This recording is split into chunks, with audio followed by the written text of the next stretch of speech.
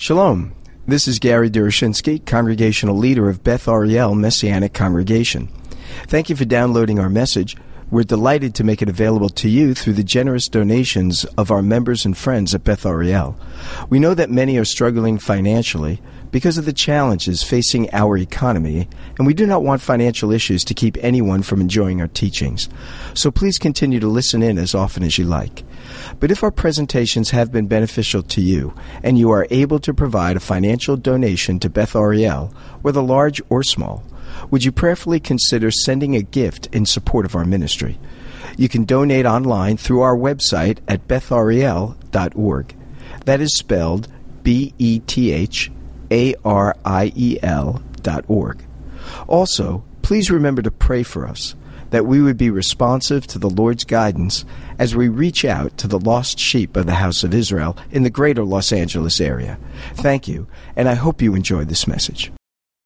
But if you have your Bibles, and you can turn with me to the book of Revelation, we've been studying this summer about the return of the Lord. And we've actually covered a lot of ground. We've gone through Matthew 24, some of 25, and we've looked at what Messiah had told us about the last days in what is referred to as the Olivet Discourse. We made comparisons with Mark chapter 13, Luke chapter 21. We then moved over and started talking about the rapture and all of the significance of that. And so we looked in some degree of detail in 1 Thessalonians chapter 4 and 1 Corinthians chapter 15. And then again, we looked at John chapter 14 and Messiah's promise there about him coming again. So we've looked at a great many things or passages related to the return of the Lord.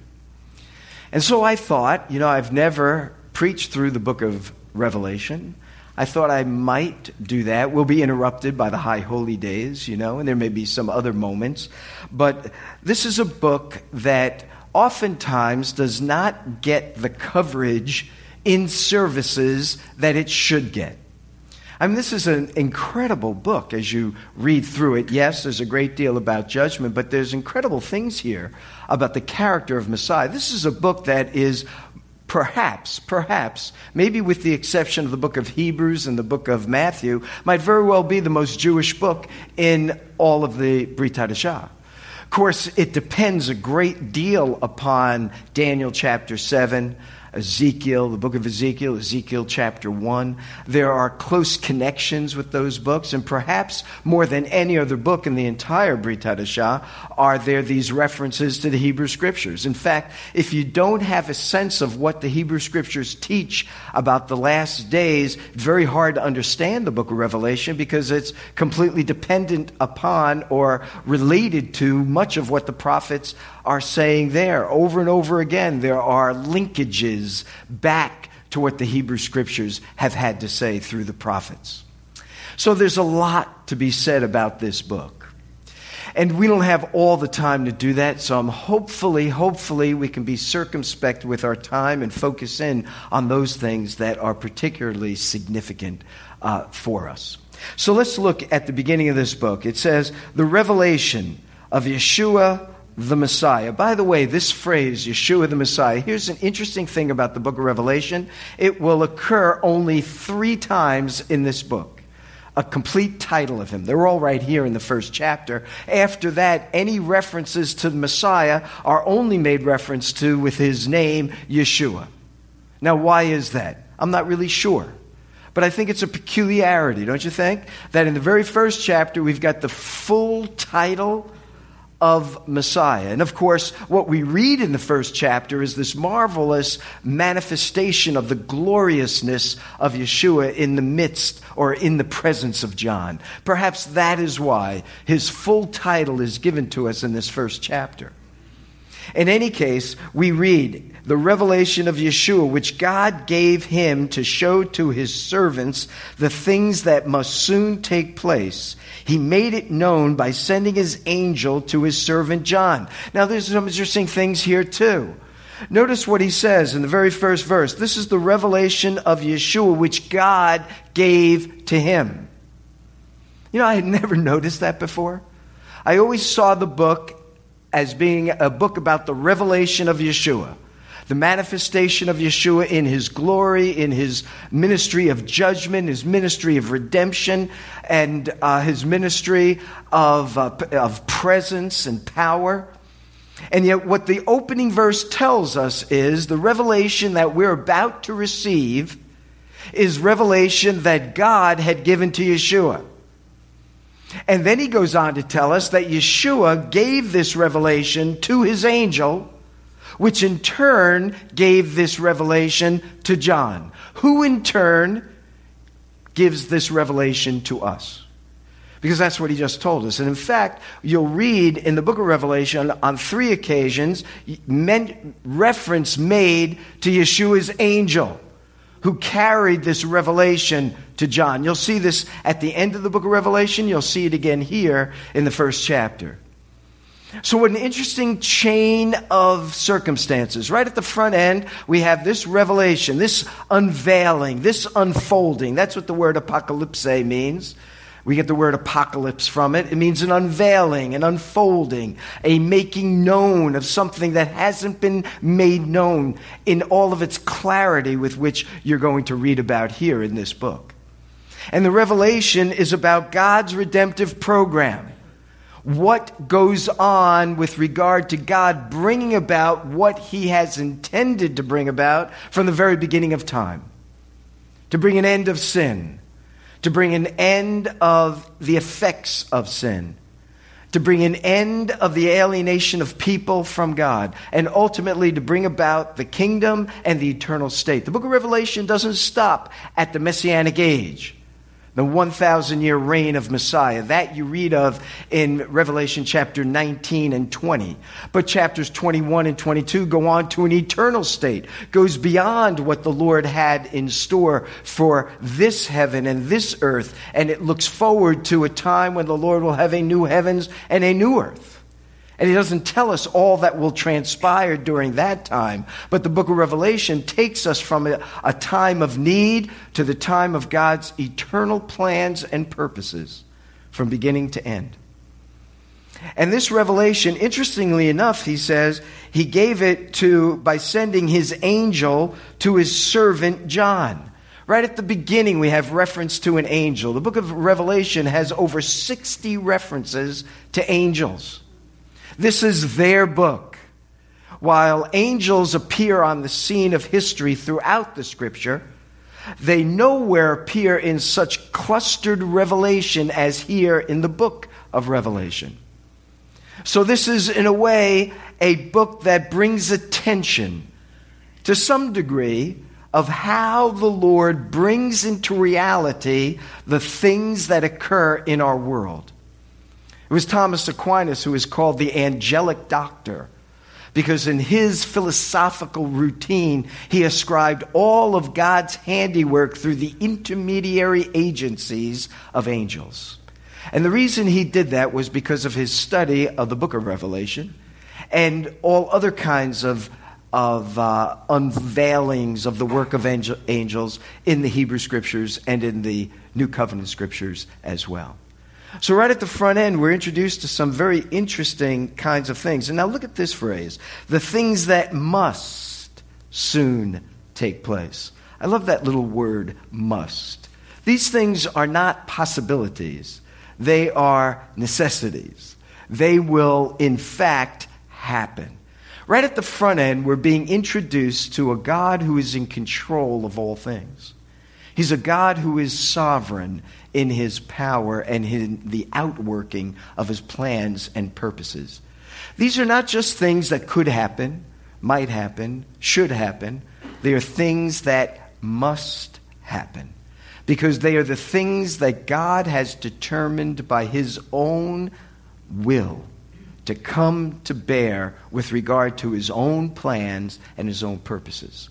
And while the book of Revelation tells us about these end-time plans and purposes, make no mistake, you and I are living in the things that must take place as well. Maybe not the must things that will take place that are described in the book of Revelation, but the must things that will take place within the course of history as God has determined it to come about.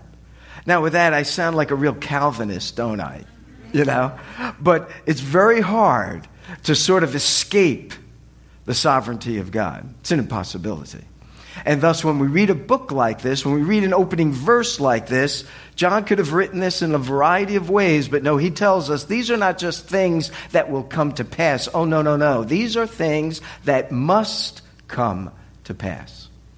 And I'll never forget when I spoke at a church years and years ago, when you entered the church, it had a sign on the front of the entrance door that said, "Enter to give praise and worship to God." And then on the back side, as you exited, it said, "Exit to enter the mission field." And so the whole thing is that God's plans and purposes is to reach out into the world and to bring people into a loving relationship with himself. So these are things that must take place, and the things that happen in our lives are things that must take place, even as God has determined those things to take place. And how that is all connected to the freedom that we also have is something that we will never unravel, and something that is of a mystery kind of thing in our world. But when we look at this verse, we can't escape what John writes. These are things that must take place, for God has so determined them to take place. And by the way, that gives an interesting sense of what history really is. History is not just the reflection on events as they happen to occur. History is really the fingerprint of God in bringing about the events of this world in the way that he wants them to be. And while that raises mystery, and it may raise, questions in our minds about which we're not very happy with, especially when we think of the tragedies that befall us, we need to remember that the Lord brings about the things that must take place. On the other hand, they can be very comforting, because then we don't have to be anxious for anything, because everything that takes place is happening in accordance with God's will. And therefore, we can relax as best we can with his help in what is unfolding in our lives. So as this text goes on, I'm sorry I'm just sort of stopping. These things just sort of start jumping out at you, don't they? And notice that he says he's not only has this revelation brought to bear to Messiah, who then brings it to his angel. Notice that too. This is not just to an angel. Yeshua has his angel. Now, I don't know exactly what that might mean. Is there sort of an angel that is simply attached to him? This is his angel? Or does he mean it generically? All angels are his angels. I just don't know, where to land on that one. But I do think it's a peculiar phrase. Yeshua, it could have just said, reveal this to an angel who revealed it to John. Okay, but the moment it says to his angel, it almost opens a door of thought that sort of changes for me, But in any case, the revelation is given to Yeshua, that's given to an angel, that's given to John. And notice what John tells us. We're told, first of all, it's his servant. The word here is doulos, bondservant, his slave. It's a word that Paul uses over and over again as he introduces himself as an apostle. He also says a slave of Yeshua, a bondservant of Yeshua. When you think of John, remember, he's writing this. John, the beloved disciple, the one who sat next to Yeshua at the Passover, the one who was at the cross when Yeshua died, the one who was given the trust of his mother, now refers to himself, I'm just a servant, You might think that there would have been something, I don't know, warmer, perhaps. But John is going to see Yeshua in a way that he perhaps has never seen him before. And after he sees him this way, and now that he writes, the only thing he can say is, look, I'm just his servant. And I may have had a close relationship, maybe in a way closer than any other. Remember, he was one of the sons of Zebedee. Peter, James, and John, those were the three inner core of the 12 that were often invited. You would think that might be reflected in how he might make reference to himself, but no, he refers to himself like everyone is before the Lord. And despite his close connection during his earthly life and ministry, Nevertheless, now he speaks of himself here in this book, not in that kind of language. He's a servant. And the Lord and John will bring this revelation that's been given to him to the servants of God. And we are among them today. He goes on to write. He describes himself as the one who bore witness to the word of God and to the testimony of Yeshua, even to all that he saw. I think this is really cool too. John is telling us that he is an eyewitness of what he's about to unfold to us, what he's about to describe. He is a witness. And look at this. He not only says that he's a witness to this revelation, but he's a witness to the word of God and to the testimony of Yeshua. So now this revelation is not just revelation as such. It's God's word to us. It takes on another dimension.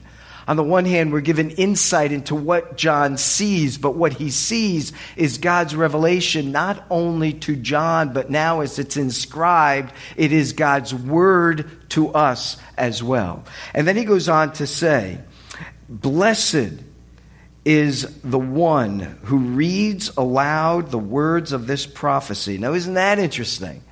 You know, this is a revelation. But it also has another component to it. It's prophetic in nature. Here's a case where John, who is an apostle, who is a servant, is also a prophet.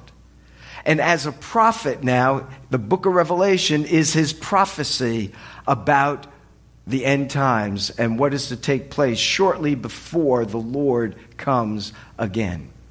So now he begins to write much like the prophets of the Hebrew Scriptures. This is now a prophecy. But yet, you know what's so strange about this letter is that it's also a letter. Look at, for example, in verse 4. He says, John to the 7 churches that are in Asia, grace to you and peace from him.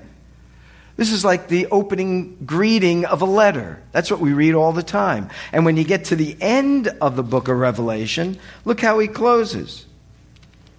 He says, the grace of the Lord Yeshua be with you all. Amen. That's how all the letters are closed too. So here you have this revelation that's given to him, which is described as a prophecy, which is couched in the form of a letter. And that's very peculiar, right? But yet John is writing this revelation in the context of a letter to these churches in Asia. But before we get to that, let's come back one more thing here. And he says, blessed is the one who reads aloud the works of this prophecy, and blessed are those who hear and who keep what is written in it, for the time is near. Now, something that struck me is simply this. For 40 some odd years or so, I've been involved in ministry, either on a more formal or less formal basis. And while I've read the book of Revelation many, many times, if I really paid attention to it, I would be having in all of the congregations or churches or ministries I've ever been in, I'd be reading from the book of Revelation aloud every service. Why? Because if I really believe there's a blessing attached to reading it aloud, that's a very easy blessing to get. That's a simple one. I don't have to do anything except read the book of Revelation aloud. And there's a blessing attached to that. So when you do your devotionals, add a portion of the book of Revelation and read it aloud, and God promises a blessing. And that's what he says. Now you need to understand too, in the first century, reading aloud was really a phrase that denoted the public reading of this book. So it's not really in devotions, but try, see what happens. But it's certainly in the public context. And so if there's a book that we should be reading publicly, it's the book of Revelation, right? And not only because of the blessing, but there's great stuff in here anyway. We don't have to read the judgmental things. We can skip a page. It doesn't say you have to read every single word, We could read those words that are pertinent to our worship context. But the point is, there's a blessing attached to the reading of this word. And it's not only attached to the reading of the word, but if you hear it being read, you also we are told, you will receive a blessing. And then if we would keep the words, now this is really strange too. How do you keep the words of prophecy? You know, it's telling us about the future and things that are to unfold, but yet he says, those that read this aloud, hear it, and keep it will be greatly blessed, which means to say that there are moral components to the book of Revelation too. We generally, in our day and age, look at the book of Revelation as an information book, a book to tell us the events that are going to occur and unfold in the not-too-distant future. And it is to some degree that, for it is a prophecy. And what is prophecy? It is a foretelling and a forthtelling of the Word of God. It is a foretelling in which it tells us about future events. In that sense, it's information. But it also foretells us the will of God. In that context, it provides moral clarity with regard to how it is that we ought to live. So in chapter 1, we're coming back. Isn't that a great verse, though? Blessed is the one who reads aloud the words of this prophecy. And blessed are those who hear it and who keep what is written in it. And this is why, for the time is near. There's no doubt that John paid close attention to what Yeshua had taught as recorded in Matthew 24, Mark 13, and Luke 21. Because Yeshua told them, be watching, be ready, be laboring, for the day and hour no one knows. And here he tells us these events are near. Now, what does he mean by near? You know, does he mean that it's going to happen soon within the lifetime of the individuals? Well, certainly not. John's writing around 95, and these events didn't happen soon chronologically. But there are different ways scholars understand this phrase that these events are near or will happen soon.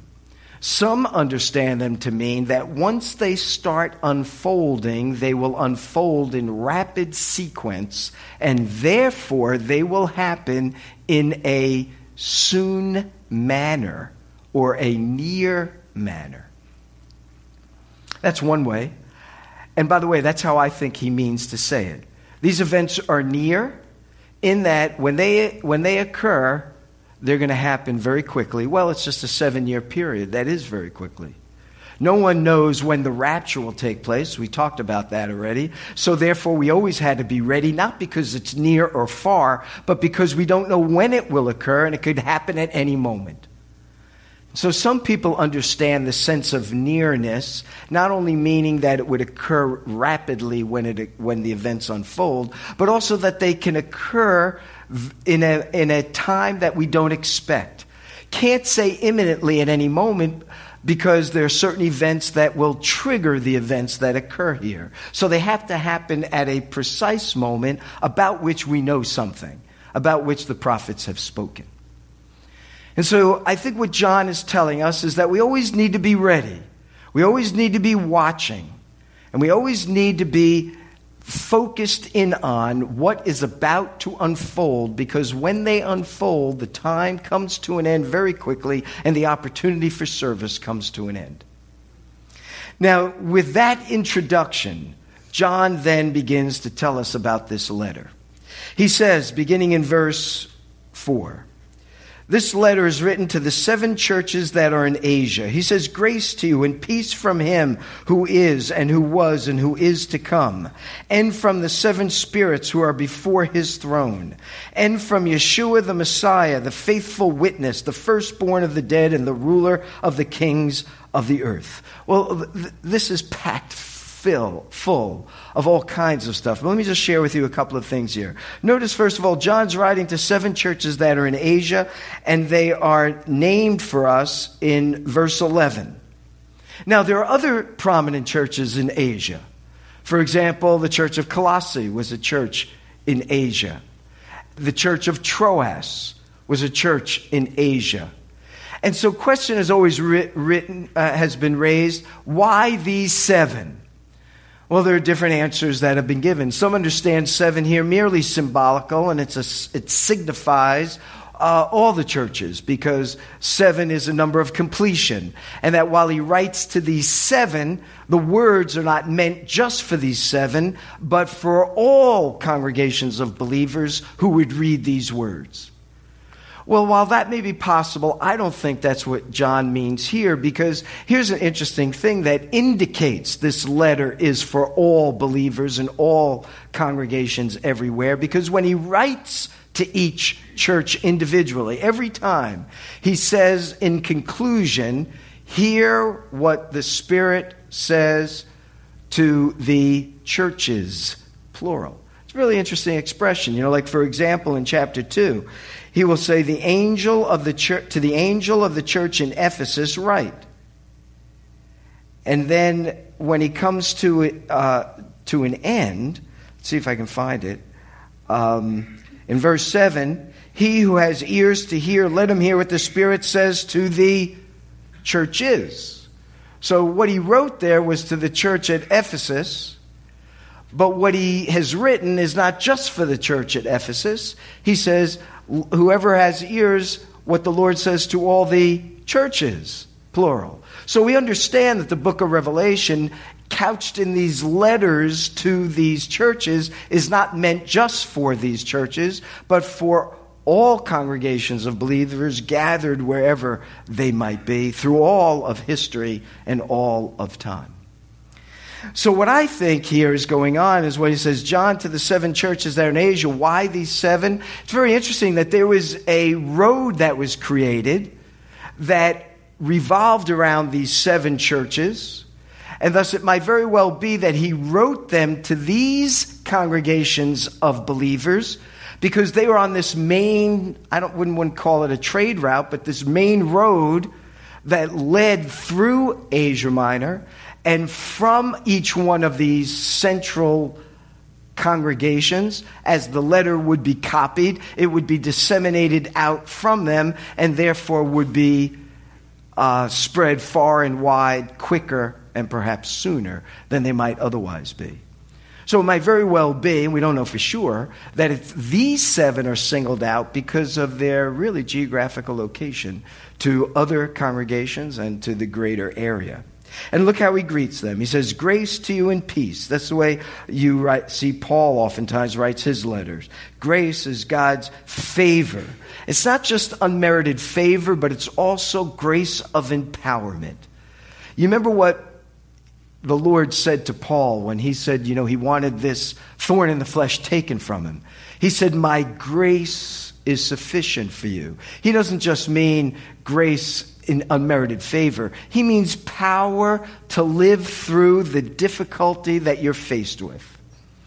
So sometimes grace is merely unmerited favor, the favor of God that we've not earned.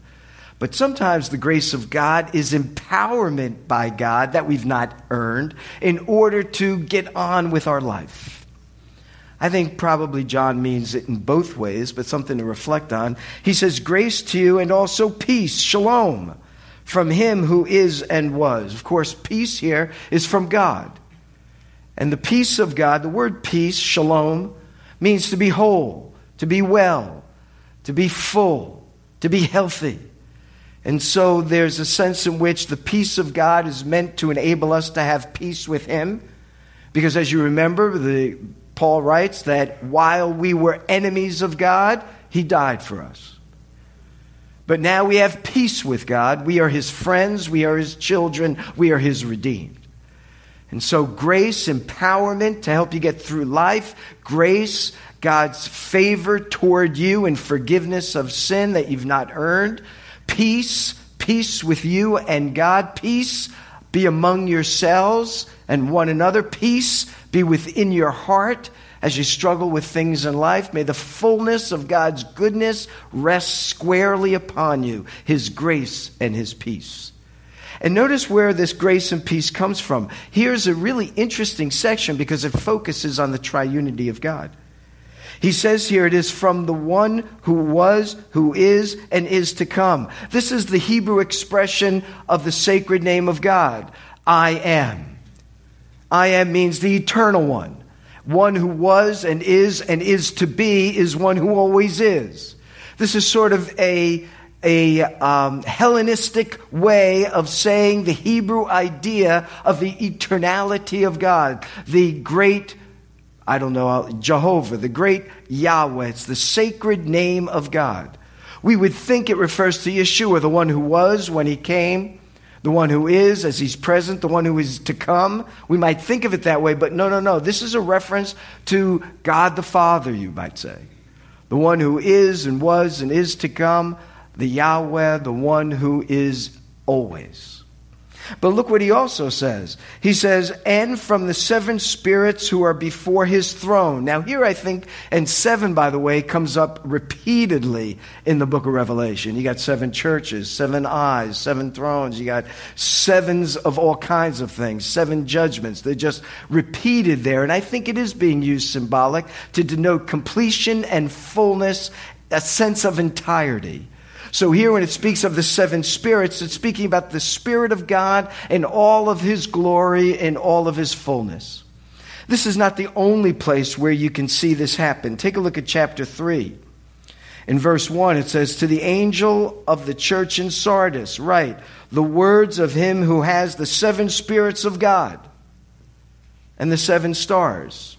You'll see it again in chapter 4. You'll see it again in chapter 5. The sense of 7 spirits is speaking about the Spirit of God in his fullness. By the way, this is why we recite Isaiah chapter 11 when we light the candles. It's the 7-fold fullness of the Spirit of God that rests upon Yeshua. Now in the Hebrew, technically, there's really 6. It opens up. The Spirit of the Lord will rest upon him. The Spirit of wisdom and power and might. The Spirit of, and so on. And I don't have remember. Oh, they're right there. So this, but it's covered. It's covered. It's covered. There it is. So we say the Spirit of wisdom and understanding, the Spirit of counsel and strength, the Spirit of knowledge, fear of the Lord. That's 6. But you see, it opens up with the Spirit of the Lord will rest upon him. Now, if you look at the Septuagint, the Greek translation of that, in the Greek translation, it has 7. It doesn't have it listed the way it is in the Hebrew text. So if John was, to some degree, understanding the Scriptures from its translation into Greek, well, then that would correspond exactly with what John says. So when he says, grace and peace to you from God the Father, the one who was, the one who is to come, the eternal one.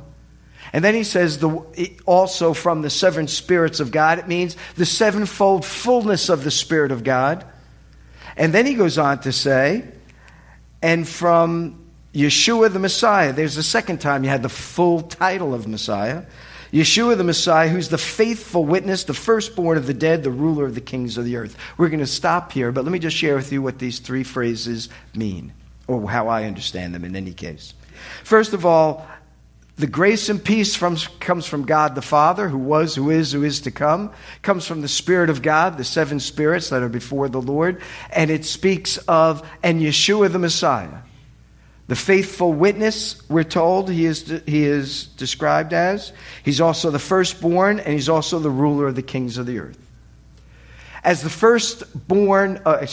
as the faithful witness, he's a prophet. When it says that he's a faithful witness, he doesn't just mean faithful witness of the revelation that's contained in the book of Revelation. Remember what it said at the very beginning? The revelation of Yeshua the Messiah that was given to him from God, which God had gave to him. Now he's the faithful witness, not merely in the sense of faithfully disseminating the revelation that was given to him, verse 1. But he's the faithful witness in the fullest sense of the word, for he has faithfully witnessed and testified of who the God of Abraham, Isaac, and Jacob is from beginning to end throughout his entirety as Messiah, Savior, and Lord. So he is the faithful witness. The word witness, by the way, is where we get the Hebrew words. The Greek word is martyreo. We get the word martyr from. It's very interesting that he would refer to himself as the faithful, well, we could say martyr. As a faithful witness, his witness culminated in his giving of his life for the ransom of many. A martyr gives his life for a great cause. Yeshua gave his life for a great cause, our salvation. For without his death, there would be no life provided for us. He is that martyreo in the fullest sense of the word. And he's a faithful one who laid down his life a ransom for many, even as the prophets said he would, and as the Father had determined for him to lay down. Not my will be done, but your will be done. He's faithful to the things of God. And he was a faithful witness who bore testimony in his life, in his death, in his resurrection, in his ascension, and in his coming again. He's the faithful witness from beginning to end. He's not only the faithful witness, he's the firstborn of the dead. Now, Jehovah's Witnesses like to say, you see, Jesus was born. Well, there's no question there. He was born in Bethlehem at a certain date with respect to his humanity. But firstborn is a very unique word in the Greek here. And the word doesn't just mean born first, although he was certainly born first among the children that Mary had. It means preeminent. That's what firstborn means. He's the preeminent one from among the dead. In fact, no one else has yet been resurrected with this sense of what resurrection is. Lazarus was resurrected from the dead to die again, even as all the people that Jesus rose from the dead were so resurrected. But that's not what is meant here. What is meant by resurrection is not merely coming back from the dead, but also being transformed from being corruptible to being incorruptible, from being mortal to being immortal, from being less than glorious to being glorious. Yeshua at his resurrected was raised so as never to die again. All other resurrections were resurrections to experience death, unfortunately for them, one more time. But for Yeshua, it was a resurrection in which no longer will he die. One day, as we saw 1 Thessalonians 4, right? The dead in Messiah will rise first, and then we who are alive at the time of that event will be caught up to meet the Lord in the air, never to experience death again. The dead in Messiah will be raised, and they'll be raised incorruptible, imperishable, in a twinkling of an eye. Those of us who are alive will be transformed instantaneously into our glorified position, never having experienced death ever. And that's why Paul calls it a mystery in 1 Corinthians chapter 15, a revelation that some among us will never die, Paul said. And that's the mystery that's never been revealed before. So now, as the firstborn among the dead, he is preeminent. Why? Because he's been resurrected so as never to die. He is, chronologically, the first one to experience that, and we will follow him when the time comes for us to join him. But by being firstborn, it means he has the right of primogeniture. That's what the Hebrew Scriptures all talk about. And the right of primogeniture is the one who is born first has the patriarchal blessing and a double portion. Yeshua is the preeminent one who receives the fullness of blessing, the Messianic age, and the one who receives the full inheritance that is entrusted or prepared for him. So he is the faithful witness. He's the firstborn from among the dead, never to die again, the preeminent one, the sovereign one. And he is the ruler of the kings on earth. He will come again to reign, not only over the kings of Israel, but over all kings who have ever existed as a king. He will reign preeminently over them. In these phrases, we have the three offices of Yeshua. He's a prophet, a faithful witness. He's the firstborn from among the dead so as to be our great high priest who always makes intercession for us. And he's the coming king who will reign over the ends of the earth. Yeshua says at the end of the book of Revelation, "Behold, I come quickly." And why he gives us that phrase is to tell us that we are to be ready for him at any moment. And being ready for him means knowing him as Messiah, embracing him, inviting him into our life and into our heart. And it means once having invited him into our life, our determination is to live for him. And the empowerment of the Spirit is to enable us to do just that. The focus of the book of Revelation is on Yeshua. That's where he is given to us in stark unveiling of his glory, and it will reappear at the end of the book of Revelation. In between are the events that will transpire to bring us from glory to glory, you might say. And so as we read this book, let's remember there's a blessing attached to it for hearing it read. There's a blessing attached for reading it. There's a blessing attached particularly for obeying it and walking in his ways. So let's pray.